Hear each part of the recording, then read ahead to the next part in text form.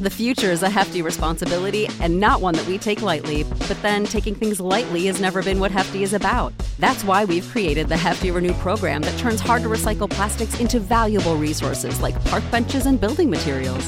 To participate, simply fill up an orange Hefty Renew bag with accepted items, tie it up, and drop it in with your regular recycling. That's it. It's that easy. It's time to rethink recycling with Renew. Particular valued resources may vary by geography. More info available at heftyrenew.com. When you need mealtime inspiration, it's worth shopping Kroger, where you'll find over 30,000 mouth-watering choices that excite your inner foodie. And no matter what tasty choice you make, you'll enjoy our everyday low prices, plus extra ways to save, like digital coupons worth over $600 each week. You can also save up to $1 off per gallon at the pump with fuel points. More savings and more inspiring flavors make shopping Kroger worth it every time. Kroger, fresh for everyone. Fuel restrictions apply. Support for this podcast comes from Frito-Lay in the 2023 Snack Bracket Championship. The Frito-Lay Snack-It Challenge is underway, and fans are voting on their favorite snacks to crown champion. We're talking about prime-time matchups between the best 64 snacks in the land. Will Ruffles Ridges reign supreme? Can Doritos defend their dynasty? Or will Smart Food use their smarts for a surprise upset? Only you can decide. Get in on all the action for a chance to win up to $1,000 or a year's worth of snacks. Let your snacks be heard. Just go to fritolaysnacket.sbnation.com to vote and enter for a chance to win. No purchase necessary. Sweepstakes ends April 3rd, 2023. Void where prohibited. Year's worth of snacks awarded in the form of 52 coupons, each good for one bag of chips. See official rules at fritolaysnacket.sbnation.com. I'll start off by saying I'm bored, I'm broke, and I'm back.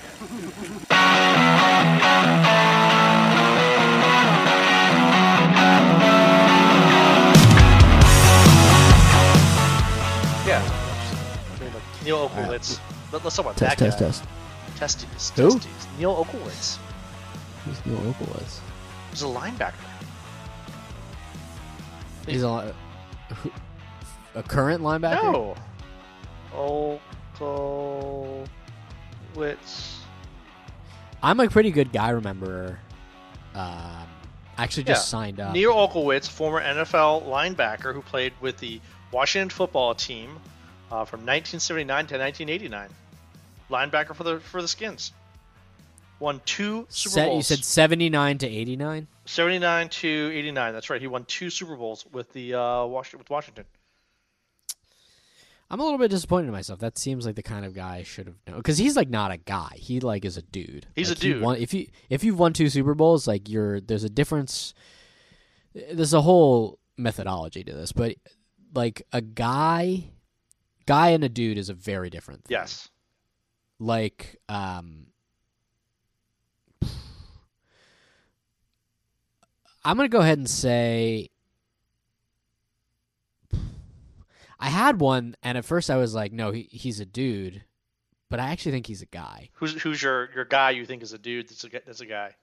So I think he might be a guy. I think Timmy Smith. See, this is why he's a guy. This is why. No. Wait, is he a guy or is he a dude? He won a championship. So a guy is lesser than the dude, right? Like the guy is a guy is a more obscure version of a dude. Like a dude like Johnny Damon's a dude. Yeah. Okay, then no. Then Timmy Smith would be a guy because he did a little bit, but man, did he have one hell of a one game. Yeah, you're right. Like he didn't have a long career, but he showed up at the right time. Yeah, I think though if you have like a game named after you, like if there was like the Deshaun Jackson game or something, like okay, there is that. There's like the Mark Brunell game. There's like the Monday Night Miracle. Yeah. Like that I think may move you from guy to dude. Like Doug Flutie. Like Timmy Smith. Yeah, Timmy Smith though, like I don't know about you. I consider that to be like the Timmy Smith game. That's more of a. I thought that was more like the Doug Williams game, wasn't it? That's true. Doug Williams is definitely not a guy. He's definitely a dude. He's a dude, and that's the thing. So that's more the everyone remembers Doug Williams in that game. Now, Timmy Smith did one hell of a job, broke records, but everyone remembers Doug Williams in that game. The Washington football team has had a lot of guys at two positions in particular: kicker and quarterback. Yes. They've Absolutely. had a lot of like Danny Werfel, Patrick Ramsey. Those are Shane Matthews is Jason is Campbell. a guy. But I saw that jersey where it was like, showed all the quarterbacks since Dan Snyder bought the team. It was just like, Yeah, got Jeff George. Oh, Jeff George. I mean, what a pile. Frankly, Colt Brennan is a guy. So that's the whole reason that we're here. That's true. I mean, he's a guy. This is the Cult of Colt. Thank you all for tuning in. We are here on a victory. It's been almost an entire week at this point. Yeah.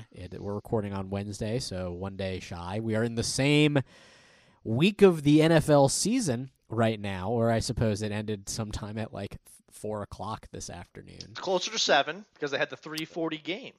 A 3:40 game, very normal, cool 3:40 Eastern Standard Time on a Wednesday kickoff. I think we'll spend a little bit of time talking about that. I'm Brian. That's Gumby. Very excited to be back here. We say, I think we should jump right into it. We say that this team makes us drink. This week, more celebratory drinking than I think. It was a weird, sometimes they're just like, oh, geez, I need a drink. Like, I don't even know what just happened to me. That was this week for the Washington football team. Absolutely. So we'll talk about that game, but I think at the very minimum, we should tell everyone what we're sipping on this Victory Wednesday podcast. Gumby, what you sipping on? Well, so first of all, I want to jump in that it was great to have a good Thanksgiving. You were talking about Happy Thanksgiving. Happy Thanksgiving. Holy cow. We had this great Thanksgiving meal, and then followed by the Washington football team just decimating the Cowboys, which was great. But during that, I mean, I enjoyed Thanksgiving because I sat there and I drank wine. I know not everyone jumps in wine, but so I've decided to keep that little tradition going for right now, meaning as we talk about this game, I'm still drinking wine. I'm currently in the middle of a Merlot from Willowcroft Wine Vineyards in Leesburg, so just right outside of Ashburn. So, and they have award-winning Merlot. This was a 2017. It has wonderful notes, very smooth, very, very full-bodied. I really am enjoying it as I sit here and drink it out of my bourbon cup, which is, still playing the game, but it's a nice, good, local wine. So if anyone has an opportunity, also the oldest winery in Loudoun County. As Michael Scott once said, does it have an oaky afterbirth? It has all of the oaky afterbirths that you can think of. Okay, that's my kind of wine. Now, Brian, what's your? Yeah, you look like you're some kind of interesting there. What are you sipping on? Oh yeah, I got a real witch's brew going this evening. This is called Thrills Frosé by Dewey Beer Co. And it's a collab with King's Brewing Company, which I believe is in somewhere like Rancho Cucamonga, California. And they do these beers. I mean, they're technically a beer, okay? It doesn't look like a beer. It looks like a fruit smoothie. It kind of tastes like a fruit smoothie. But there's a fermentation element to it that technically they just like put so much fruit into this thing that it looks like it is pink. It's like pink and thick. I'm not here to argue about what style is what. This is a marshmallow fruit salad flavored beer. All I know is it tastes really fucking good, and so I drink it like Gatorade when I get it. It's fantastic. I want to say that I did miss a perfect opportunity to make many jokes off the thick and pink comment you just made. However, looking at it, I mean, It looks like a smoothie. It looks delicious. I would love to try some of your thick pink sauce. But I'm gonna stick to my wine right now.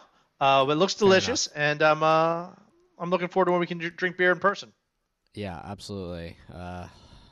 Who knows when that'll be, but we will do it at one point. I think we got a lot of plans for when we're able to get back together, both podcast plans and other.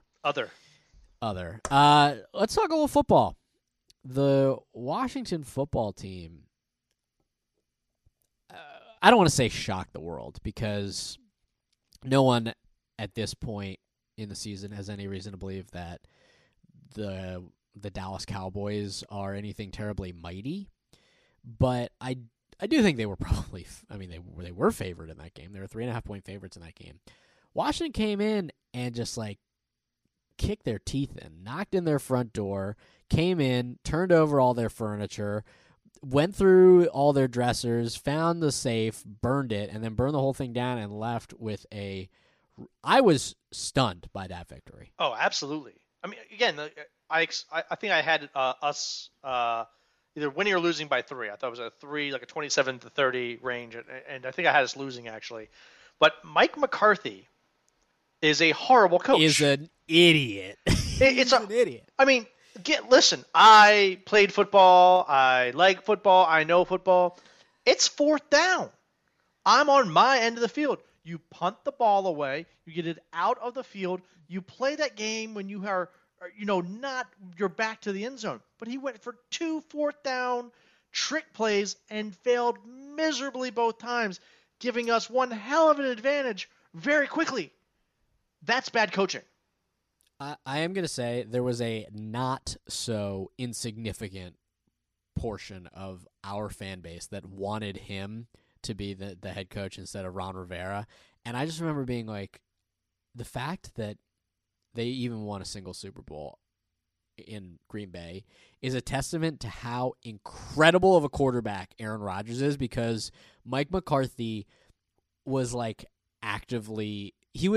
they would have been better off just coached by no one than coached by Mike McCarthy. I read a story somewhat recently that apparently Aaron Rodgers sometimes will go to the line of scrimmage and pretend that the microphone in his helmet doesn't work, and so he'll call his own plays.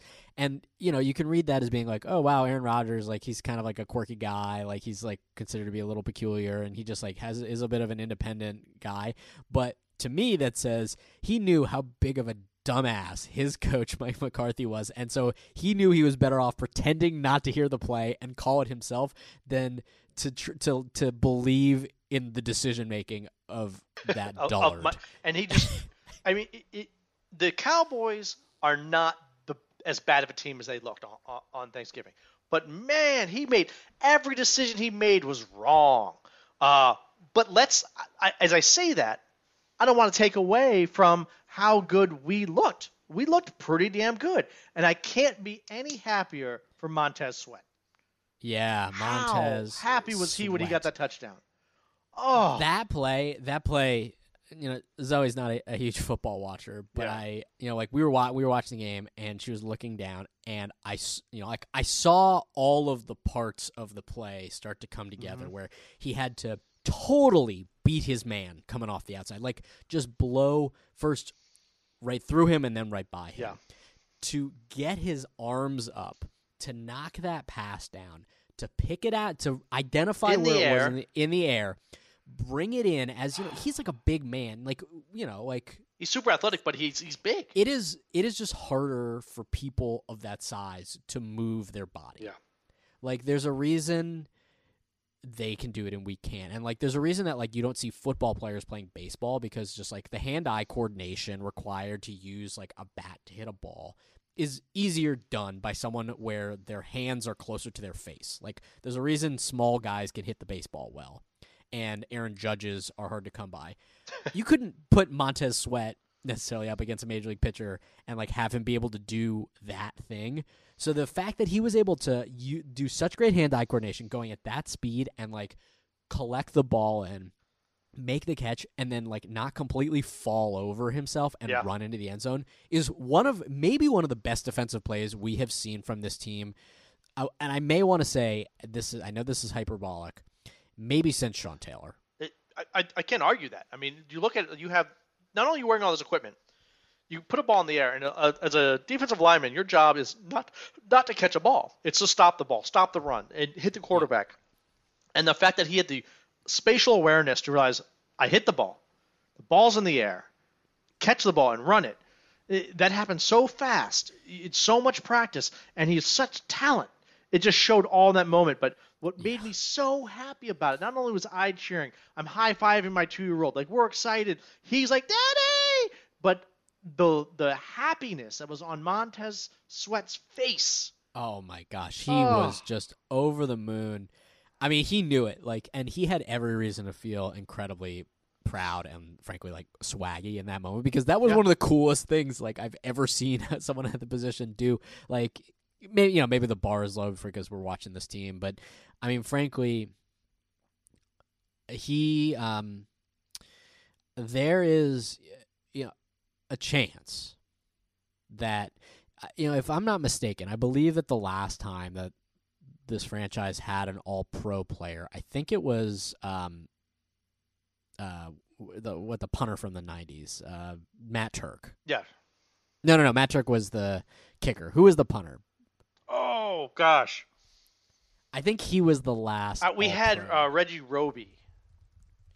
I don't know if he was All-Pro. I know he was a punter. I don't think it was him. But that's the thing. Our guys never get chosen for All-Pro. So we get some Pro Bowls. We never get All-Pro guys. Matt Turk was the punter in 1996. That's the last time that the Washington football team has had an All-Pro. Last time. That's kind of sad because we've had some really good players. First team All-Pro. Okay. I believe that there is a non-zero chance that Montez Sweat could get it this year, and if he doesn't, he's got a couple more years that could be All-Pro level. I think Chase Young could be. I think Chase Young could do it too. I think you're right, and I also believe that Tressway could do it. Yeah, I mean Tressway, the GOAT. GOAT, goat. Let's not forget his abilities. But I want to kind of, during watching this game, and I'm going to come back on a couple of things that I have said on this podcast earlier in the season. And again, the idea was tanking. Now, when I say tanking, it's not the idea that I wanted to mentally tank. I just didn't. There were some decisions that we were making that I didn't agree with because I thought that we could better ourselves for the future. In the process of what's going on, what Riverboat Ron is doing, and again, I can't argue it, is that he's trying to change the culture to a winning culture, to teach people how to win and how to fight. And the more you fight, the more you can win. The more you have pride for yourself, the more you have pride for each other, the easier and easier it is to win, to change that culture. And he's doing that. As a fan, he's doing that. And he's doing it organically. Yes. I think there's something different between the process, what the Philadelphia 76ers did, where they were basically blatantly tanking in order to get a better draft pick and thinking that they could game the system. Whereas, and there were a lot of fans who bought into the idea of being yes, we want you to suck so that eventually we might be good. And that's not what you want as a fan. You want a team that you can go out and even if they suck, you want them to feel like they're trying. Yeah. And so if Washington had gone out and done their best and been terrible, I would have kind of been okay with it in a way that I wouldn't have been okay where if I was just they should just go get guys off the practice squad and play them because then we'll go 0-16 like the fucking Jets are about to. But what has happened, and you are so right, you're on the money, and I have a lot of crow I need to be eaten this week because I learned a lot of things.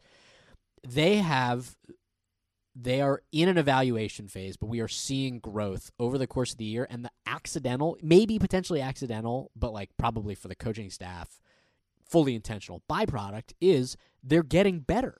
Absolutely. As players, each week, they are coming around to becoming football players. Yeah. And it's amazing to watch as a fan because it's been a very long time, I think, 2012, 2013, since we had a team. But this team isn't contingent upon one player. No. It's a multitude of players. Be. And that's 2012. It was RG3 who did a great job today for Ravens. But still, it's not. We're forming a team, a bunch of people who are able to do what they can do, and they're coming together as a team. And to Riverboat Ron and Del Rios and all the coaches that are there, I give them a kudos. I'll eat my crow as well and say it's starting to look like a team. I got excited. I got excited on Thanksgiving. I got it. My kid got excited. I'm excited we'll see what happens next, and whether it's this year or next year. But we're in it.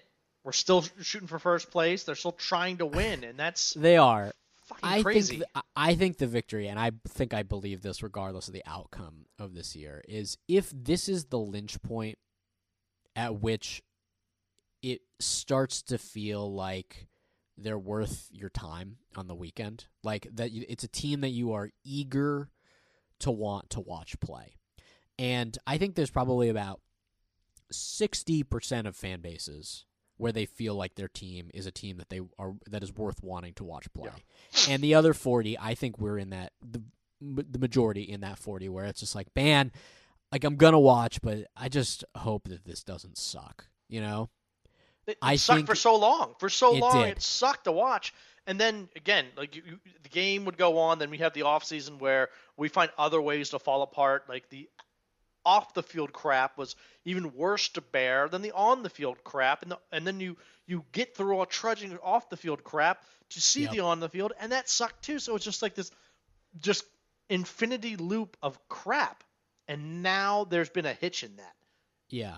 The fact that, I mean, it feels like you're in the bottom of a hole and you're looking up when you're hoping for a team that is watchable. But honestly, at this point, if we come out of the season and say, okay, I feel like my time was well spent, and I also feel eager to continue watching sort of without precondition or without sort of like hesitation, that I think will be a win. And ultimately, I think that is what they keep on talking about in terms of like culture change. That would be a culture change if people felt that way in a more substantive fashion than they do right now. I think you're right. To give an answer, so for the first time this entire season on Thanksgiving, I looked at the pro shop to see what was out there. Oh, man. Okay. The answer was nothing. There was nothing good. My brother did buy me a mini helmet of the new Washington football team's helmet, which was nice, but there's nothing good because it's all just very generic. But I looked. I'm going to go ahead and put a plug in here for Breaking Tees. We do have a relationship with them through Hogs Haven. Their stuff is very good. I highly recommend it. It's obviously like we have it posted on the front page of Hogs Haven. Their T-shirts are fantastic. They do not just Washington football team stuff. They actually do for all of the different teams in Washington, and their stuff is freaking great. So there's a Sell the Team Dan shirt, I believe, there. Ooh. You should get that one. Okay, that's just going to be my plug for BreakingTees.com. Breaking Tees, I will happily wear any T-shirt you send me. I'm a T-shirt guy, so you send it to me, and I will sport it all over social media and the Cult of Cult Twitter. The Cult of Cult Twitter. That's right. We are on Twitter now. You can follow us at Cult of Cult.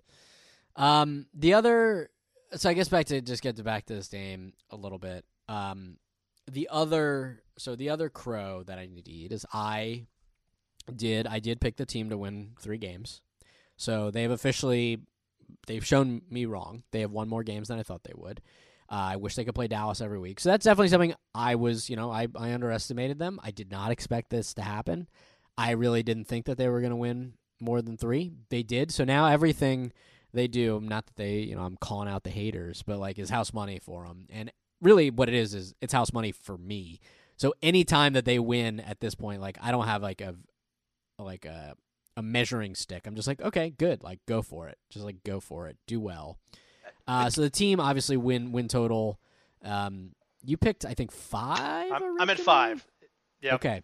So you still have some. You're still a little bit on the outside looking in, but let me talk about that for a second. In looking at what they have ahead of them, they really don't have the hardest schedule. I'm thinking they're going to get 6 out of this one. Okay, and it feels so weird to say. I don't think 6 is going to win the division, and it's hard to imagine that being the case after this past weekend. It is official that the division's record in aggregate will be a losing record. Yes.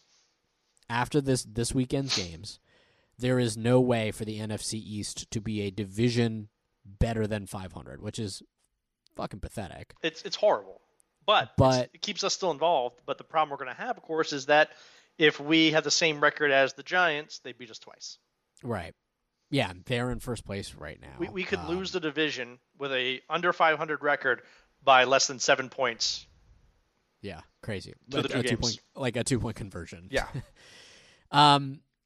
So there's that. And then the other thing that I think we should probably talk about a little bit, just because I have a lot of learning and listening and growing to do, apparently, is I have not been so high on Antonio Gibson, and I guess I'm wrong on that one too.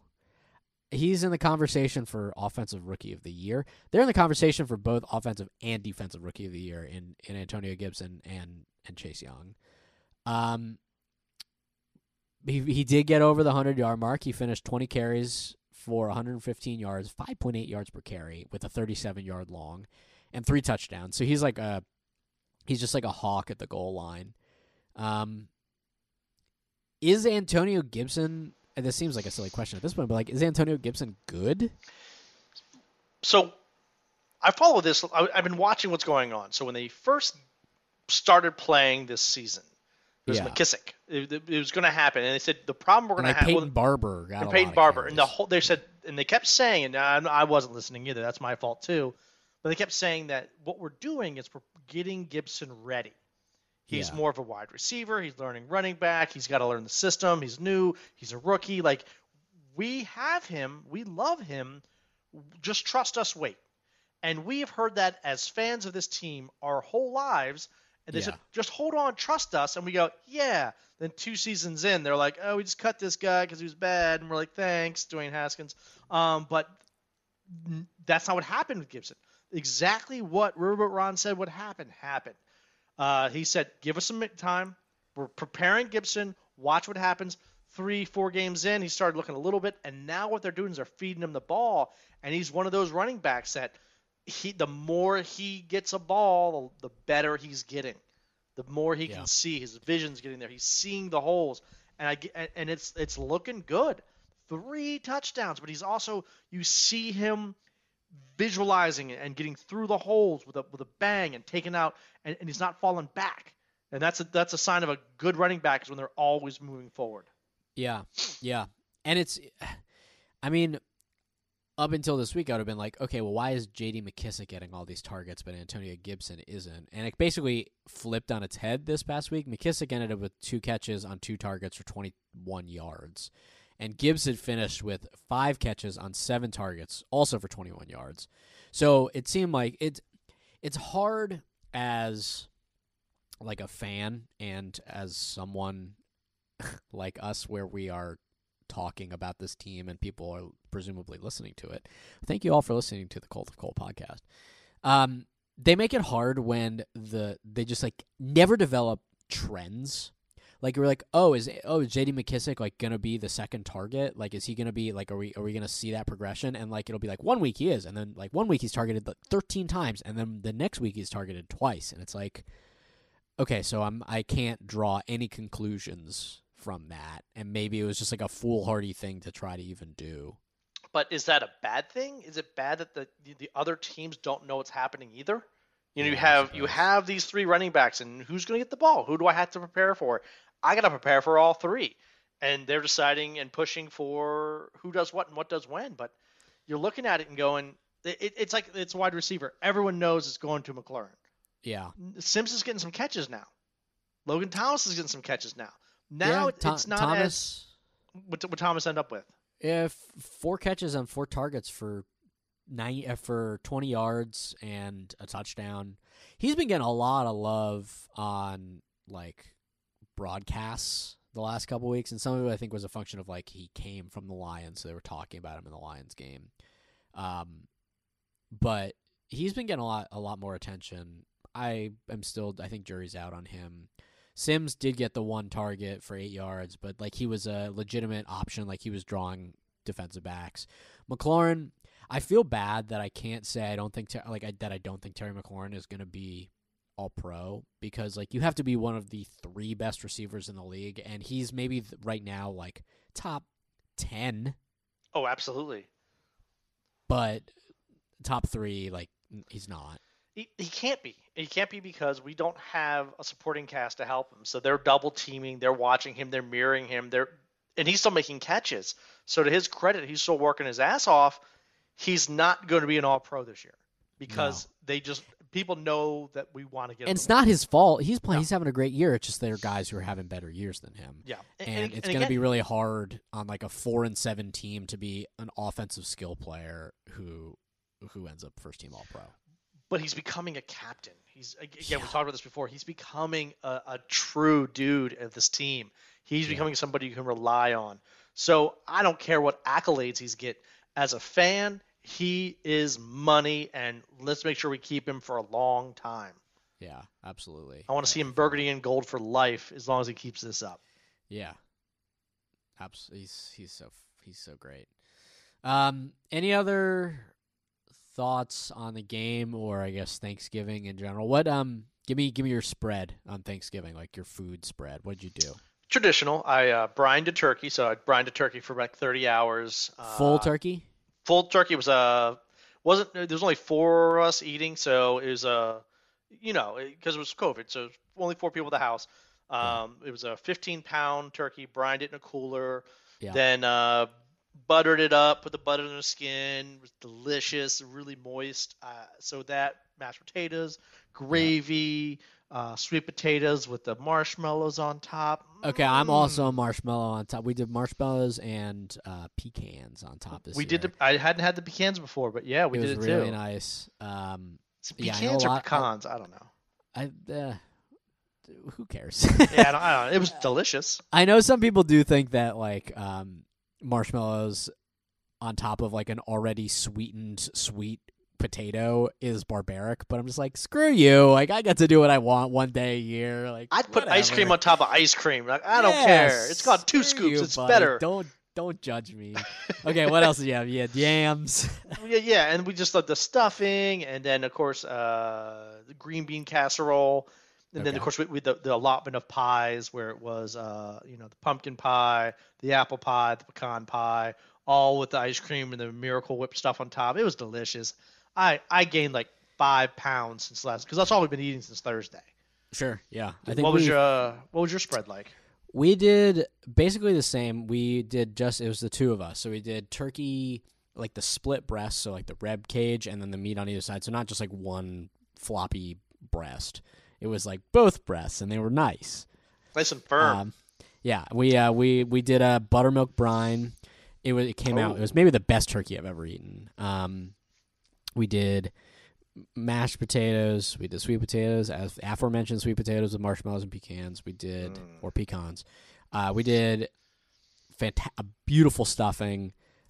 Crushed it with homemade gravy with the drippings in it. We did our vegetable. I'm a big Brussels sprout guy. Roasted Brussels sprouts is just so delicious. Amazing. God. We did that. And then we did a bread pudding for dinner and like these pecan caramel nut bars, like in a brownie tin, but like you just like like they were like a pastry.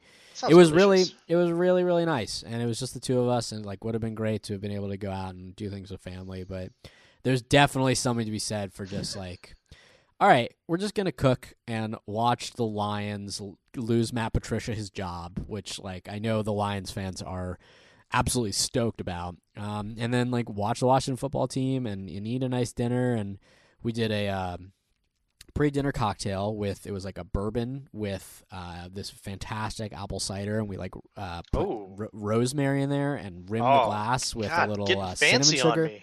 We did. And then we had red wine. And then I think we had an after-dinner cocktail too. But it was just like, it was A+.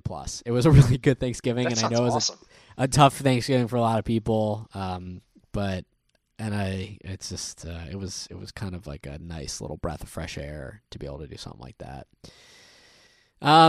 Okay, so road ahead.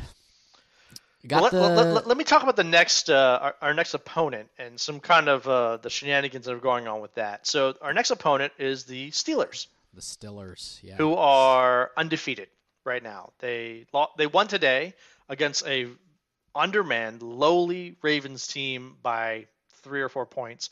It was there's a 3:40 game on a Wednesday.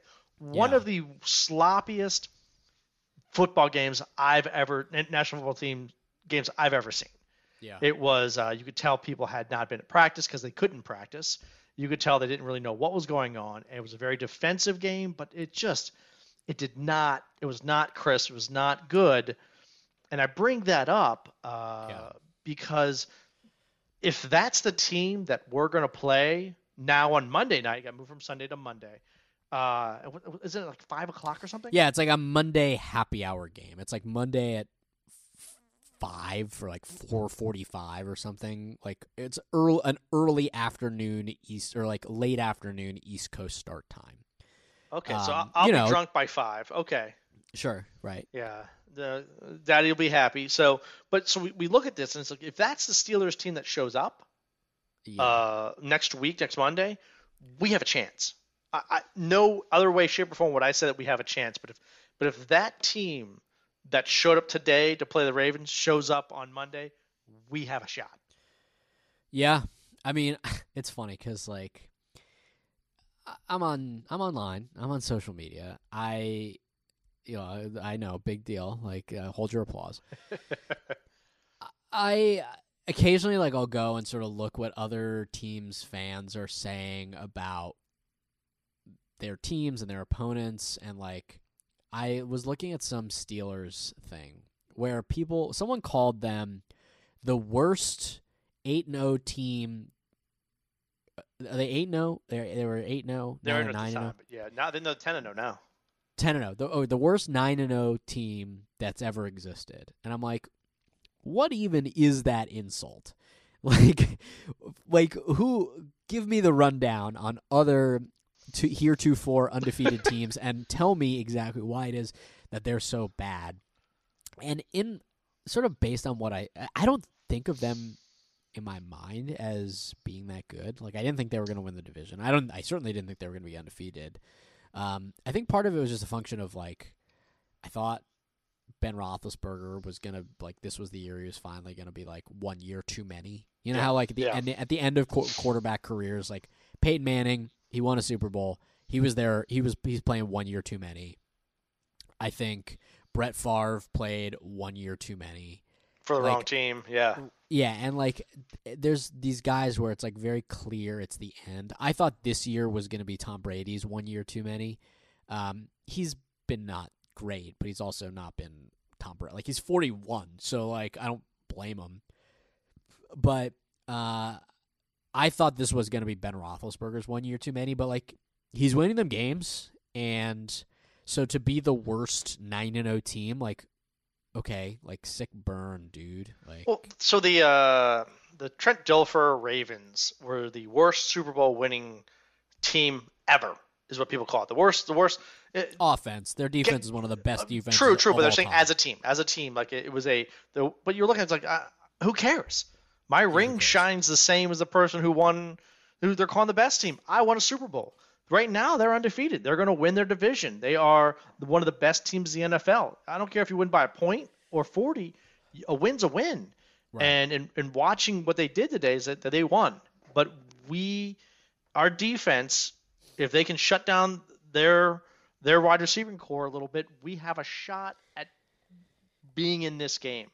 And that's my favorite part about seeing it. And I want that to happen. I want the Washington football team to have an opportunity to win this game. Yeah. Now, last year, I actually had an opportunity to go to Heinz Field for the first time and watch a game. Okay, I've been outside of Heinz Field. It seems pretty great. It's to give you the breakdown of the whole fan atmosphere. Again, it won't be there on Monday afternoon when we have our game, but we waited until the Star Spangled Banner was sang, because in Pittsburgh that means all the fans are in. Unlike Washington football, where it takes forever to get in the stadium. This isn't this is a jab at our own fans. It's just so hard to get into our stadium sometimes that it just takes forever. So we're always in line. But all of their fans are already in there. So I got two tickets to an NFL game for $20 a pop.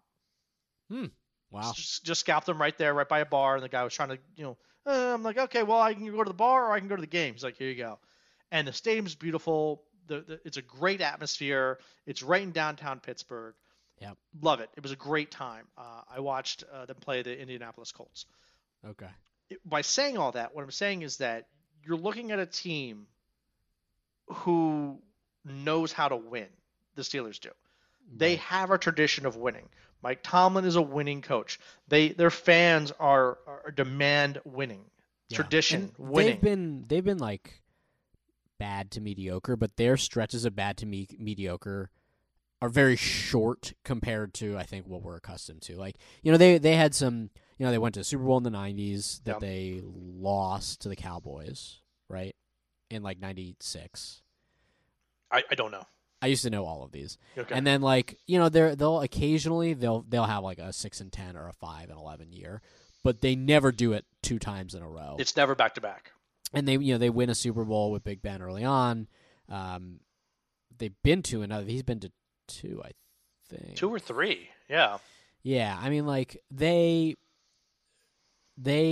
are not. I mean, haven't been like a dynasty team since like the Steel Curtain, and all those guys were just like totally coked out of their minds.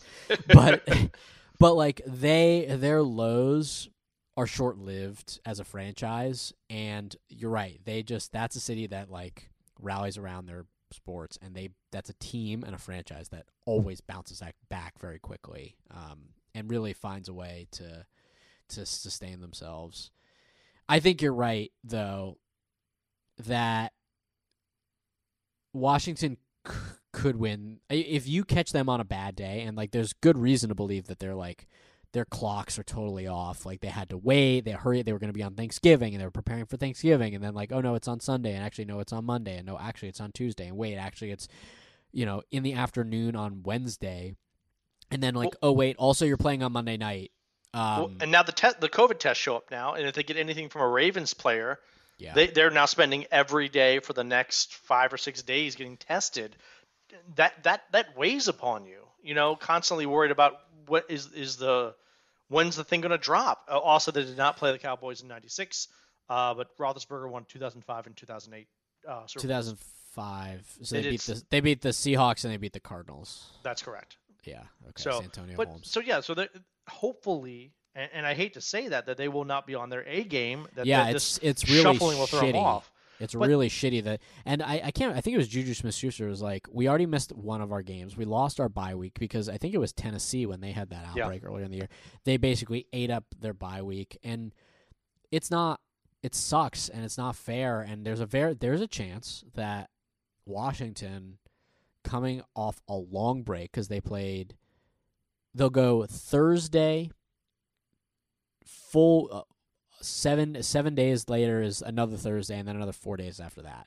So it's what, like 10 or 11 days. Yeah, 10 or 11 days between games. So like there is an element of like, okay, we're well rested but out of rhythm, versus a Steelers team that's like exhausted, didn't get a bye week, had a lot of like emotional whiplash of whether or not they were going to play, will they, won't they, and then like went out and kind of stumbled their way to a win over a severely shorthanded Ravens team. Washington, yeah, like could it happen? It could. Do I think that we're going to see a replication of the performance against the Cowboys? I don't think you can. I mean, no. The performance that Washington put up against the Cowboys, we were texting about this after the game. The last time that they scored 40 in a football game was on December 24th, 2016, when they beat the Chicago Bears 41-21. And you said you were at that game? I was at that game. That was the last time that they scored 40 points. Yeah. And I had 3 different people text me after that game, like, when's the last time they scored 40 points? And I was like, I honestly don't know. 4 years ago. And I had to go and look it up, and then lo and behold, you were at that game. Well, but keep going with the COVID stuff and how this is going to affect the Washington football team. They're going to have 10 days from they scored 40 against Dallas. They're hot. Now they're going to wait 10 days. 10 days they weren't. Remember, they didn't even know they were getting the schedule changed fully until a couple days ago. So it's been kind of a yo-yo. But they're going to play okay against Pittsburgh. It's still They should. But then they have to turn around and go to the West Coast and play San Francisco in Arizona because you can't play football in Santa Clara, San Francisco right now, or San Paulo. And so they're going to go to Arizona on a shortened week. And traditionally, any team that's going from East Coast to West Coast or West Coast to East Coast always plays worse. Then you add in a shortened week to it. This whole thing with the Ravens screwed over us. It did. And that, indirectly, yeah, for sure. It did. And indirectly, and I'm looking at the NFL like, what the hell are you doing? You're letting the Ravens have 3 opportunities to change the game. They screwed up. They made the mistake. They should pay for it. They should turn around and forfeit that game after so many times. The Broncos turn around. They screwed up, but they made the Broncos pay for it by putting in a wide receiver at quarterback who didn't even know the team. Yeah, who hadn't played quarterback since like a couple of snaps his freshman year of college. And I think a lot of people wanted that to be like a redemption type story, like, oh wow, we really persevered here. I mean, first of all, he had a terrible game, but like, of course he was going to have a terrible game. Like, he's not a quarterback. But the fact of the matter is, he wasn't even an NFL player. He wasn't even a full NFL player. Yeah, he got cut out of. I looked him up. There's a really wonderful piece in The Athletic about him where he was basically like, he got cut during camp. And basically decided, like, he was like, okay, I'm going to go do some other things. And like, I think he was doing some sports marketing. Like, he was not pursuing football for a period of time. And then they brought him back to be a practice squad wide receiver. And then, like, yada, yada, yada, he's starting an NFL game at quarterback. And now I say that and I'm making light of it, but, like, the yada, yada, yada is the operative piece here. The fact that this is even happening, and it's, like, not these one-off incidences. It's, like, a whole-scale thing. And there are I think you want my worldview on this? 'Cause I'll give it to you. I want to hear it because, in all God's honesty, is the NFL's fucking this up. Yeah. And yes. You know what? We have to be open and honest about this. So, yeah, I want your whole world view of this, of what's happening in this league and how bad they're screwing this up. The Pittsburgh Steelers and their fans and the players and their coaches were very angry this week, and there was sort of some rumbles that, like, they were threatening to not play, like the Ravens might not be threatening to play, like they're mad because the schedule's changing and because people are sick, and they were mad. You know, I think a lot of the anger, particularly the fans, was directed at, like, the Ravens organization. And now there are 2 ways you can look at this. I think you can be really mad at the coach who they were able to pin this entire breakout to, where he just, like, wasn't wearing a mask and just, like, was being a football coach guy and just, like, yelling at people's faces. And you can blame him. He also took off his tracker. Yeah, took off the tracker. Took off his tracker. He did things that he wasn't supposed to do. Like, he definitely screwed up. Yep. And you can blame him, and you should. Yeah. But the royal but, the fact that the entire foundation of the league can hinge on whether or not a strength and conditioning coach follows the letter of the law shows a complete lack of institutional control and lack of, like, getting it right. That it shouldn't come down to that, and you shouldn't, frankly, I think you shouldn't rely that it's just going to work, and you shouldn't rely that, like, things are going to go perfectly, whether it's, you know, like, there are some guys who are just, like, I don't want to say asking for it, but, like, if you're walking around with your mask off and just, like, huffing and puffing, like, you're going to have an outbreak on your team. There are other players who have accidentally gotten it, and I think that's a whole thing. We're like, where does the responsibility lie? I think the natural inclination is like, oh, those, you know, like Blake Bortles or whichever, like Drew Lock, like, we're mad at him because he got all the quarterbacks for the Broncos sick. But, like, you know, and, like, were there failings there? Yeah. But, like, it wasn't like he was trying to get people sick. He just, like, made a mistake. And so the fact that, like, Blake Bortles is the difference between Kendall Hinton, like a wide receiver, practice squad wide receiver starting, like, you shouldn't rely on you shouldn't assume everything is going to work out, and you need to either be real about the prospects of success, and success being that like everything goes off without a hitch, or you put better safeguards in place to prevent things like this from happening. And that can be, like actual practical, safety precautions. And they're trying to do some of that, but like they didn't build additional bye weeks into the season to prepare for this. They didn't make any sort of an effort to modify the schedules of the team so that they were reducing travel, like, do de facto bubbles. Like there were gradations, there were variations between what they decided to do, which was basically nothing, and not playing football. Now, personally, if I had to pick one or the other, I would say they probably shouldn't be playing football right now. But they could do it, and they could do it in a more safe way, but they just decided not to. They just said, like, it'll work out. Like, don't worry. Like, it's fine. Like, it'll work out. And so, like, fans are upset, and players are scared, understandably, that, like, this is a disease that, like, if you're a younger guy, like, there are different levels of risk.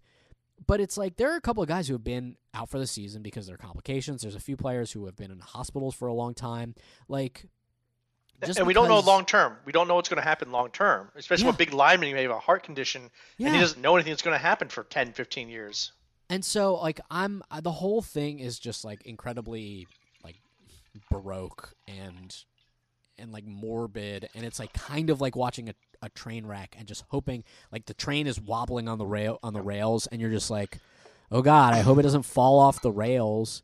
But like, what good does hoping do? Like, when you didn't put any precaution, like when you didn't even try to make put a system in place that could lead to success, barring like every single thing going right, seems like madness to me.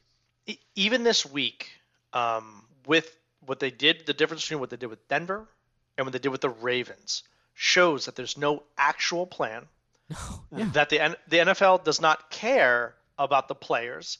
The NFL only cares about the NFL. The Denver Broncos, again, all of their quarterbacks got taken out. They were like, okay, you guys can't play. Okay, understood. They came back and they said, we have a coach who can play. He knows our offense. He played quarterback. Like, he's right here. We're good. Yeah. And they said, no, we're not making an exception for you. No exception. And it's not like they were going to try and start a guy who was like a college quarterback last year. He he played at like UCF, and the last time he took a snap was 2012. So it's not as though that you're signing someone off the street. Like, it's not like you're giving yourself an unfair advantage. It's not like young John Elway is suiting up for your quarterback. They were trying to get some guy who like couldn't even make the NFL to like fill in as a quarterback, and the NFL still was like, sorry, can't help you. No, but at least he knew the offense. He's like, I know the offense. At least have an opportunity. They're like, no, you have to get the guy off the street. Okay, can we postpone the game? Because there was a. They said no. They said no. The NFL said no to that. But the Ravens come back and they go, change the game once. Can they change twice? Can they change the game 3 times for the Ravens? But the Broncos can't get a break? The NFL is in no way, shape, or form consistent. They don't care about the players. All they care about doing is trying to get through this season. Because, again, if they had canceled the season, as you said, was a good idea, which I don't argue that. But if they cancel the season, they got to give back billions of dollars in TV revenue. And they're not going to do that. Because they know that we're watching. So they're going to try to get as many games as possible until literally – the railroad track that you're talking about falls apart. The bridge that the train's going to just disintegrates. And then they go, well, we can't do anything anymore. It looks like we'll come back next year. We're going to make every dollar they can. They're letting 3,000 people into the stands to make money. Yeah, and like Jerry Jones, like, oh, we can open up the whole stadium. Like, we got great air down here in Texas. It's like, oh, my God, these people. We opened up both sides of the stadium. Guess what happens? We got airflow. It's like being outside. Yeah, Thanks, Jerry. You ain't never seen airflow like we got down here in Jerry World. and so you're right. It's going to fall apart, and the NFL does not care. Yeah. They care about money, and that's all. Speaking of Jerry Jones, he threw Ben DiNucci under the bus today in a way that was like, DiNucci, for those uninitiated, he was the quarterback who had to fill in for the Cowboys when John Bostic knocked out Andy Dalton. And he went to the local guy, went to JMU, go Dukes. I didn't go there, but I know people say go Dukes. And he said that that having to play with Ben DiNucci under center was no different than the Broncos having to play with Kendall Hinton under center. It's like, dude, he's on your team, right? Like, why are you talking shit to one of your own players like that? He's also actually a quarterback. Yeah, he's a quarterback. He's been playing. He's been practicing. The Denver quarterback was a wide receiver who went 1 for 9 for 7 yards? Like this, that's not. Yeah. It was an incredibly bitchy thing to say about a guy whose paycheck you sign. How do you blame your coach instead of blaming some guy from JMU who just tried his best? Yeah. Jerry we're Jones. here for Ben DiNucci and the we got you, Ben. Dukes. That's right. Come on anytime. Call the Colts. Got you. So I think we have one thing left to do. We took were we off for a week? Is that what we were off for? About we didn't record, so it's actually in the same. We're still in the same football week. We didn't record a pre-Cowboys podcast because of the Thanksgiving holiday.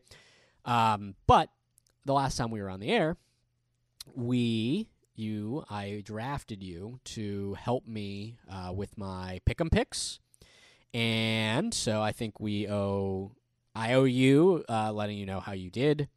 And we probably owe the fans, let them know how you did because, they know if they actually bet your line. Because I think I heard you say you have to bet what I'm saying. I know that I'm 100% right, and I will give you my firstborn son if I'm wrong.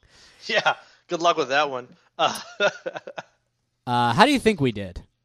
So I'm looking at just I called Denver. I said Denver's going to win. We didn't get that. Did not get that one right. I did not get that one right. Had Denver plus 5.5, and they lost by 28. Yeah, I'm a little off on that one. So I would say, first of all, that one shouldn't even count. Thank you, Vegas. Right. Yeah. I will. I would say if I got 5 wins out of that one, I'd be excited. 5. You got 8. We're 8-8.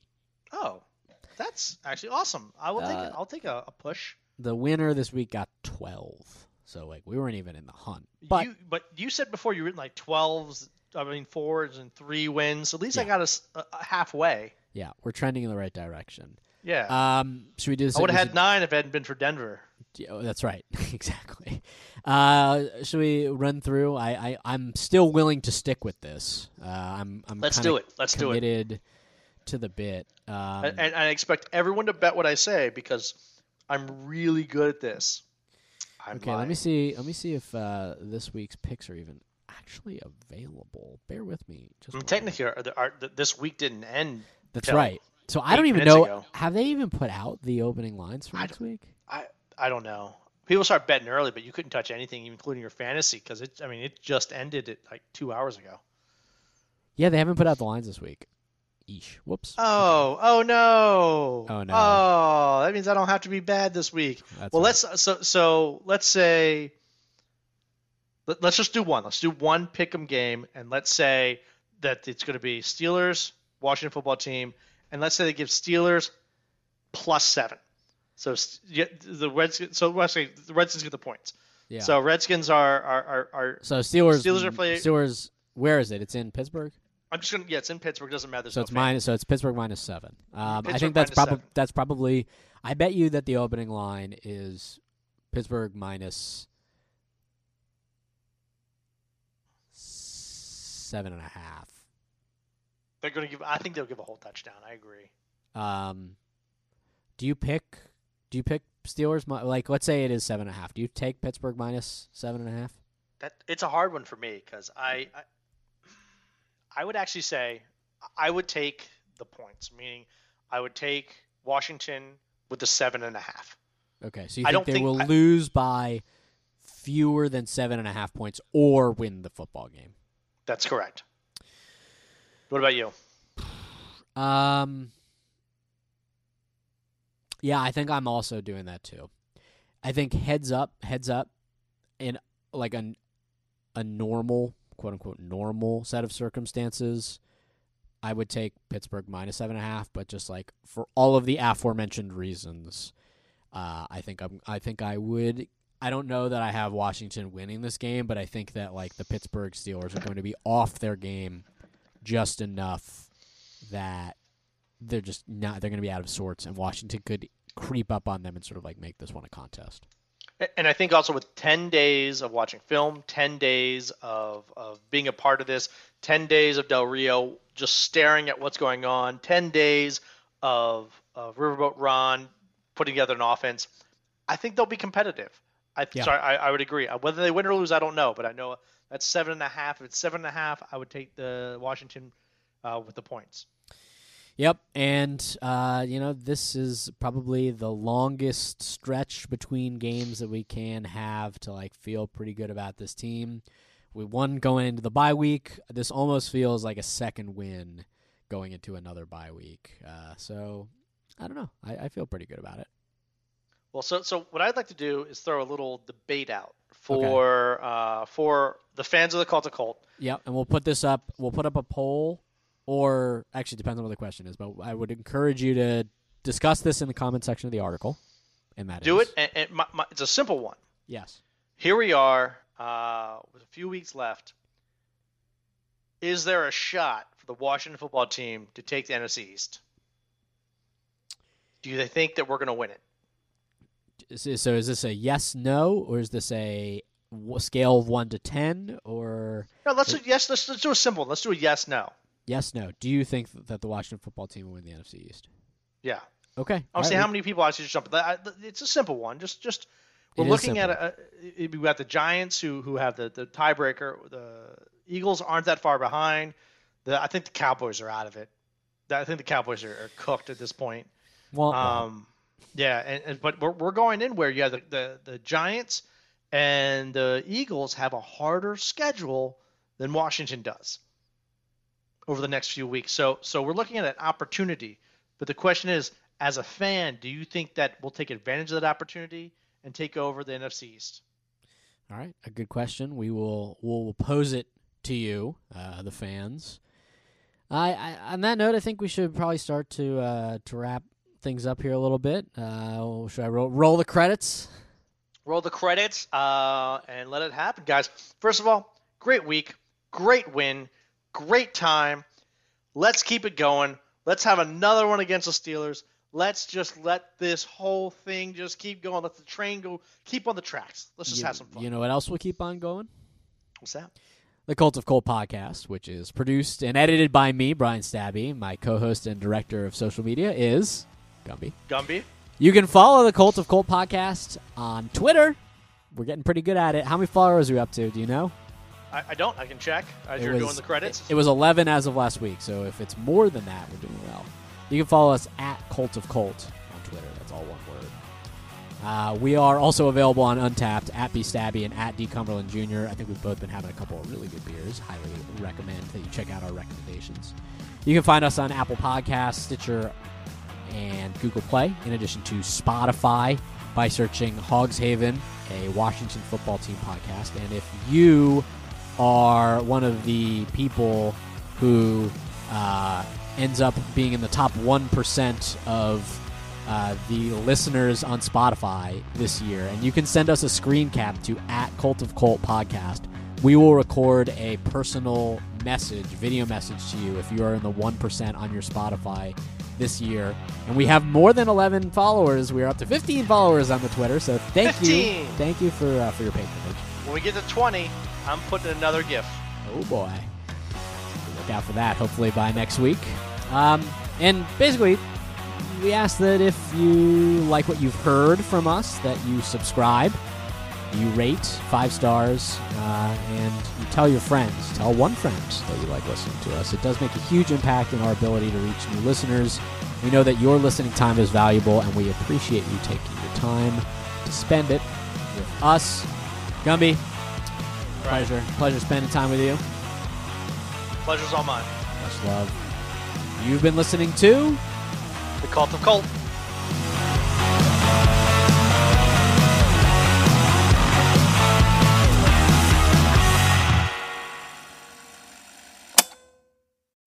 When you need mealtime inspiration, it's worth shopping Kroger, where you'll find over 30,000 mouth-watering choices that excite your inner foodie. And no matter what tasty choice you make, you'll enjoy our everyday low prices, plus extra ways to save, like digital coupons worth over $600 each week. You can also save up to $1 off per gallon at the pump with fuel points. More savings and more inspiring flavors make shopping Kroger worth it every time. Kroger, fresh for everyone. Fuel restrictions apply. Save big on brunch for mom, all in the Kroger app. Get half gallons of delicious Kroger milk for $1.29 each. Then get flavorful Tyson natural boneless chicken breasts for $2.49 a pound, all with your card and a digital coupon. Shop these deals at your local Kroger today, or tap the screen now to download the Kroger app to save big today. Kroger, fresh for everyone. Prices and product availability subject to change. Restrictions apply. See site for details.